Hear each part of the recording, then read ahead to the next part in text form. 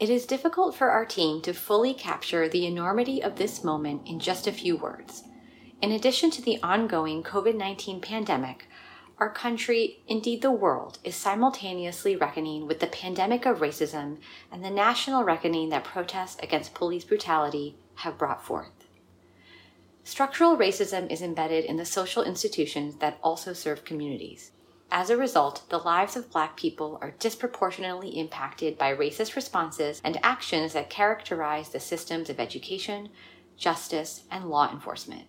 Academia, the institutional base from which we as researchers come to this issue, is similarly driven by structural racism in its past and present, with the voices, perspectives, and experiences of Black scholars largely missing or diminished.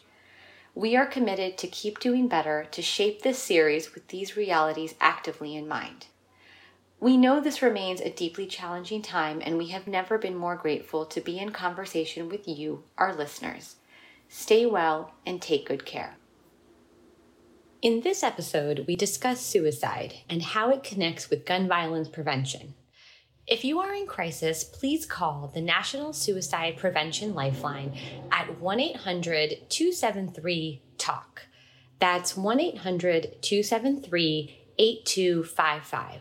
Or contact the crisis text line by texting TALK to 741-741. Suicide is preventable. Visit afsp.org for more resources on support, education, and prevention.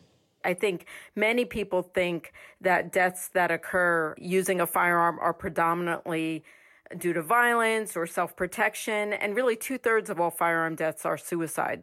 We know over half of all suicides are by firearm, and in some states that can be upwards close to 70% are by firearm. So again, it's about, I think, educating the public about those numbers, because it's not what we hear generally. The voice you just heard was Doreen Marshall, Vice President of Programs at the American Foundation for Suicide Prevention. In this episode, we focus on the intersection of gun violence and suicide. We'll hear more from Doreen later in the episode, but first, I talk with Carrie Keyes, epidemiologist at Columbia University, about her research on gun violence and suicide. Carrie also shares how suicide has affected her and her family.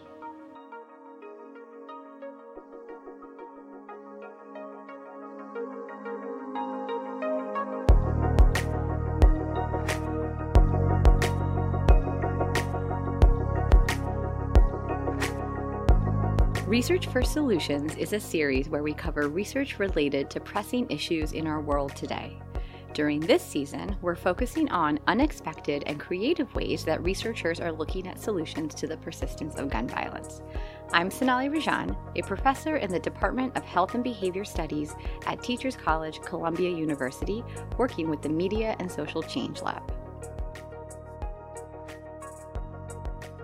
Carrie Keyes is an associate professor of epidemiology and co-director of the Psychiatric Epidemiology Training Program at Columbia University's Mailman School of Public Health. I visited her at her office to talk about her work. As a psychiatric epidemiologist, Carrie studies suicide, gun violence, and their intersection. When people talk about gun violence as an issue, how come suicide isn't at the forefront of that conversation? I was on this panel last year where there was this Fox News commentator as part of this panel, and he was quoting this NRA talking point that says, as gun ownership has increased, gun violence has decreased over the past 20 years. And that's technically true if you exclude suicides. And so he was like, but like suicides, he was basically like, suicides don't count. It was essentially what he was saying. Like, that's not really the issue at hand. The issue at hand are these like mass shootings, or that's what we're trying to prevent, is like the bad guy with the gun. You know, I've heard the same argument, you know, even when people say, well, 38,000 people die by a gun every year, there's this like, yeah, but that occurs, like, yeah, but most of those are suicides. Which I have the same reaction as you, as someone who studies suicide, is like, those are moms and dads and sons and daughters and people and families. You know, I think that suicide can be incomprehensible to think about. And I think that people really don't like to, people don't like to think about it. Even people who've had suicide affect their family. Like it's just too much to consider the amount of devastation that is caused by a suicide. And so I think some of the reluctance on the part of national media and even just everyday conversations among people about this issue of gun violence to not include the devastating impact of suicide as part of that picture is that it's a very uncomfortable topic to talk about and to think about. But I agree with you that doesn't change what we know from the data, that this is a huge part of gun violence in the United States is people taking their own lives. And so, of course, needs to be part of the policy conversation, equally on the same footing as the need for prevention of person-to-person violence is the need for prevention for self-inflicted violence. In 2017, for example, more than 47,000 individuals in the U.S. died by suicide, that were recorded to have died by suicide. And there are imperfections in the recording of suicide, so that's probably an underestimate. That number has increased 30% in the last 15 years. So suicide is increasing precipitously in the U.S., so much so that suicide is one of the contributors, along with overdose, to the decline in life expectancy that we've seen in the U.S. in the past several years. About half of suicides in the United States are via firearm. Gun availability is such a huge part of gun suicide. So suicide rates correlate with gun ownership. If someone has a gun in the home, they're much more likely to try to die by suicide using a firearm. And so just the availability and the ubiquity of guns in a given community will predict the population level rate of firearm suicide. So any policy that restricts availability and access to firearms, regardless of the impact of that policy on firearm violence writ large, there's, I think, a solid evidence base that it will have an impact on self-inflicted violence. But there's this misconception that the people who are suicidal, that if they don't have a firearm with them, they'll just try using something else. And there's a ton of research that suggests that that's not the case. That if you prevent access to lethal means of suicide, you not only reduce the lethality of suicide, but you can reduce the suicidal behavior overall. Carrie and co-principal investigator Magdalena Cerda work with a team of other experts to study violence in New York City, including suicide, by building mathematical models. We were really interested in understanding this connection between, or this misunderstood connection between mental illness and violence. Especially when mass shooter events happens, there's this discussion of, we don't have a violence problem, we have a mental illness problem. You hear kind of those same refrains. And then on the other side, you have a lot of scholars who question the association between mental illness and violence. That for most psychiatric disorders, there's no connection between perpetration of violence. For all psychiatric disorders, there's a connection with self-inflicted harm. Carrie and her team answered questions about this misunderstood link between mental illness and violence using a computer program called an agent-based model. She says it's a bit like the game SimCity, where users can program characters in the game to have certain behaviors. The agent-based model uses hundreds of thousands of agents, basically dots on a computer screen that represent people. Then it runs a simulation that predicts what happens when people interact using statistics from the real world, such as the availability of guns and how many people live in a given area. So the simulation that we have focused on so far looks at different types of background check disqualifications and tries to model how broad and sort of unconstitutionally oversweeping disqualifications would need to be in order to have a population level impact on suicide, on population rates of suicide, because you can identify people who are at very high risk for committing suicide by firearm, and that's a very small group of people. And yet, every day there are suicides in the United States. When Carrie says population level rates, she's talking about the number of people in the entire population. For example, in New York City or the United States. If the total number of people that fall into a category of high risk for committing suicide is much smaller than the total number of suicides, then efforts that target just those people can only have a small impact on the total number of suicides because there just weren't many people in those high-risk categories to begin with compared with the overall numbers. Background check disqualifications are a way of removing access to guns from people who meet certain criteria for being in a high-risk category, but as Carrie explains, there aren't enough people in those high-risk categories to make a big difference in overall rates of suicide. And that's not to say that those disqualification criteria aren't important, because among people who have these very high-risk criteria, you can reduce their risk of suicide by 80, 90, or upwards of 100% if you disarm them effectively, right?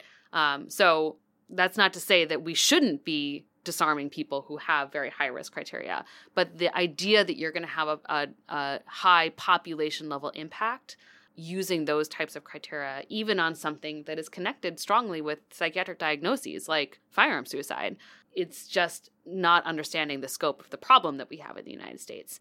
Other things that we've done in the model so far that have had a much bigger impact on community violence are things like alcohol taxes, population-level policies that regulate products that we know have a strong association with violence. Products that have a strong association with violence, like guns.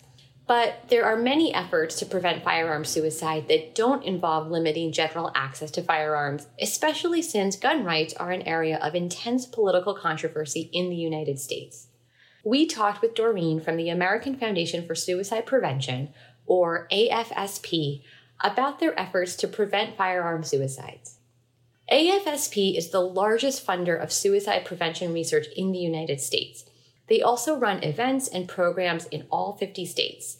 And Doreen is the vice president of programs and a psychologist by training. She works with chapters around the country on prevention education and loss and healing programs. AFSP has always been involved in preventing firearm suicide. So we've done that in a number of ways historically. We've funded research related to firearms and suicide prevention. We've promoted and encouraged lethal mean counseling for clinicians. We've supported extreme risk protection order legislation, particularly that legislation that has a potential to impact suicide or prevent suicide, as well as working with a number of groups on suicide prevention education. Doreen mentioned lethal means counseling and extreme risk protection orders. Lethal means counseling means working with physicians to talk to patients who are at high risk of suicide about voluntarily limiting their access to firearms.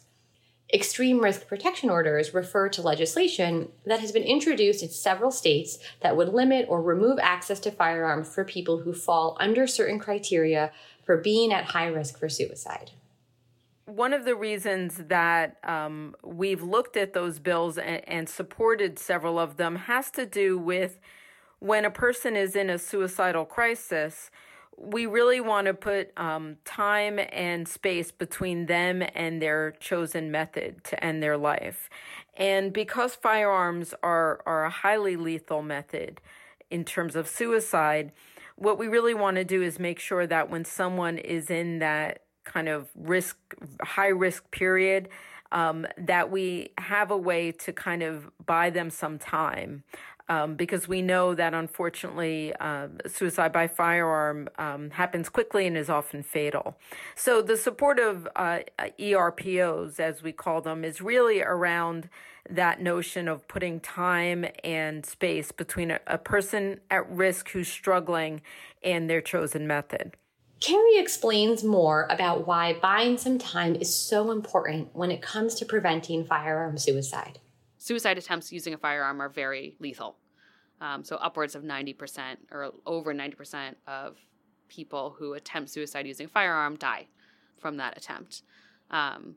If removing the firearm discussion for a moment from the policy space of just what families can do to protect their loved ones from firearm suicide, how people are storing their guns, how they're storing their ammunition, that is a huge part of prevention, especially because, suicide affects young people who are often very impulsive. And, this is a major reason why firearm suicide can become so pernicious. Among people, for example, who've recovered from firearm suicide, they do these interviews and they say, how long before you attempted did you decide that you were going to die by suicide, that you wanted to die by suicide? And it's less than an hour in the majority of cases. In addition to efforts to understand and prevent suicide, it's crucial to provide support to people who have suffered from suicide loss. Carrie generously shared her and her family's experience of suicide loss. About 2 years ago, in the beginning of 2018, my son's father, who I wasn't with currently, died by suicide here in Brooklyn. And since then, when suicide touched my life and touched our family's life so dramatically, I've come to understand, obviously much more personally, the way that suicide has a devastating impact on families, on children. My son was 7 years old when his dad died, and trying to explain to a child that their father died by suicide is a really difficult thing to do, a really difficult concept for children to understand. And the process of helping my son grieve and learn about how his dad died and walking through that with no stigma and with no shame, and with total honesty, and answering all the questions that come along with that has been a really remarkable journey that I think has obviously informed my scholarship quite a bit, but, more importantly, has formed a major role in my parenting of how you help a child who experiences an adverse childhood event. My son and I both volunteer with the American Foundation for Suicide Prevention as part of this effort of we're not going to let this experience be in the shadows. And recently, there's an International Survivors of Suicide Loss Day, and we went to an event in the city. And so in the afternoon, we had to break into groups. And so, you kind of go to a different room based on your suicide loss. And it's like, lost a sister, lost a spouse, lost, a friend. And there was one for lost a parent as a child. And so we go to this group, and it was fascinating to me to hear other people in the room who were my son's age when they lost their parents talk about it. There were people who didn't get to go to their parents' funeral. And they are 50 years later really upset about it. I mean, haven't been able to move past. I never got to go to my dad's funeral. I never got to say goodbye. Nobody told me how he died for years, right? Like those kinds of things have stuck with those people for decades, and I would remember saying in that group, like, I get it from the parental standpoint, because your first instinct is to protect. I always say that, like, with my son, I wanted to be like, your dad's on vacation. I'm not sure when he's coming back, any day now, and just keep saying that over and over forever. Like, that was my plan. And, luckily I had really qualified professionals in my community to say, that's not a good idea. Please don't tell them that his father is on vacation, right? And so my son in that group got to share his experience. He said, no, I gave a speech at my dad's funeral. No one's ever said that this was like something that I should keep to myself or not talk about. And everyone in that room was blown away by how different my son's experience of a parental suicide was compared to theirs. And I think theirs is probably the norm. Doreen explains how AFSP supports people who have lost someone close to them to suicide. I do think regardless of how a person or family loses someone to suicide, these are typically devastating losses. They are often unexpected, often violent. And so we spend a lot of time helping those who have lost someone to suicide, one, understand that they're not alone. There's a community of people both working to prevent suicide, but also to support those who have lost someone. We do believe that suicide is preventable, and a lot of our education is around educating folks around risk and warning signs. But I do think the support piece can't be understated. Most of us know someone who died by suicide. We know those numbers are large enough that most of us can at least identify someone if it wasn't someone close to us that died. And so making sure there's plenty of support out there through our programs is another key mission of what we do at AFSP. We talked with Doreen about some things people can do right now to help prevent firearm suicide. I think it's also about just helping people understand that we all have mental health, just like we have physical health, and that mental health can be connected to suicide risk. So someone who is struggling with their mental health, it's a big indicator that we need to look closer and to ask more questions, particularly if we suspect that they may be thinking about suicide. You know, particularly around firearm ownership, I do think what you will find is that people own firearms for all sorts of reasons, and that the suicide prevention piece about this is less about whether or not a person should own a firearm and more about taking steps to own it responsibly and understanding suicide risk as part of that. One of the questions that we're asked sometimes is, you know, why work with firearm owners or the firearm owning community around suicide prevention? And I think the short answer is that the numbers tell us a lot, that with over half of all suicides being by firearm, for us to reach our goal of reducing the suicide rate 20% by 2025, which is our Project 2025, we can't ignore firearm suicide. It's a big part of the picture. The campaign that we've worked on and the materials we've worked on with the National Shooting Sports Foundation are around this theme of having a brave conversation. And in summary, what that is first, being aware that people around you may be struggling. People are going through tough times. They may have mental health concerns, but also to not be afraid to ask directly about suicide.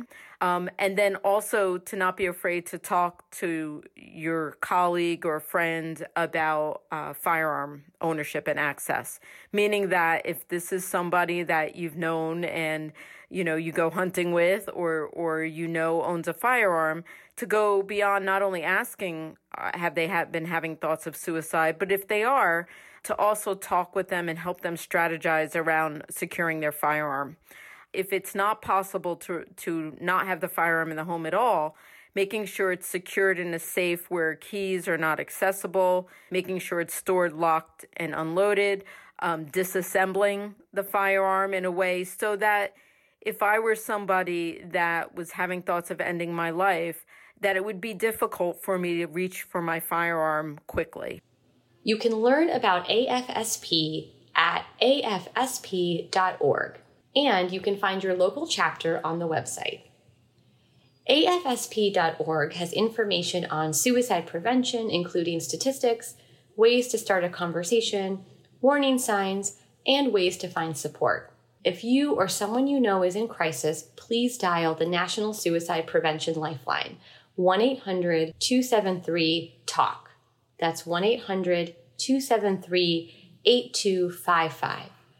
There are trained people to answer calls 24/7. When I found out that he died by suicide, that's the first suggestion that I got. I called my friend and I was like, this has happened. What do I do? What do I do? And she said, call the suicide lifeline. And I was like, really? I thought that was for people who are experiencing a suicidal crisis. And she said, no, it's for everybody. It's for anyone who has, a concern or, needs information on anything. I'm worried about my neighbor because he's going through a relationship breakup. How do I have a conversation with him about, a firearm transfer? Or I just found out my ex-husband died by suicide. What now? And so I did. I called the Suicide Lifeline, and it was really helpful.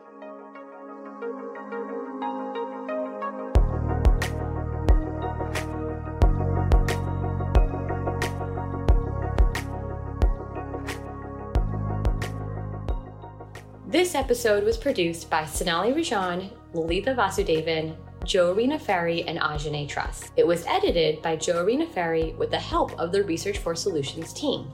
Our music is Research Area by Puerto Pequina and can be found on shockwave-sound.com. You can find us online at researchforsolutions.com, and you can listen to our next episode on Apple Podcasts, Spotify, SoundCloud, and Google Play. Please subscribe, rate, and review. We'll be back soon.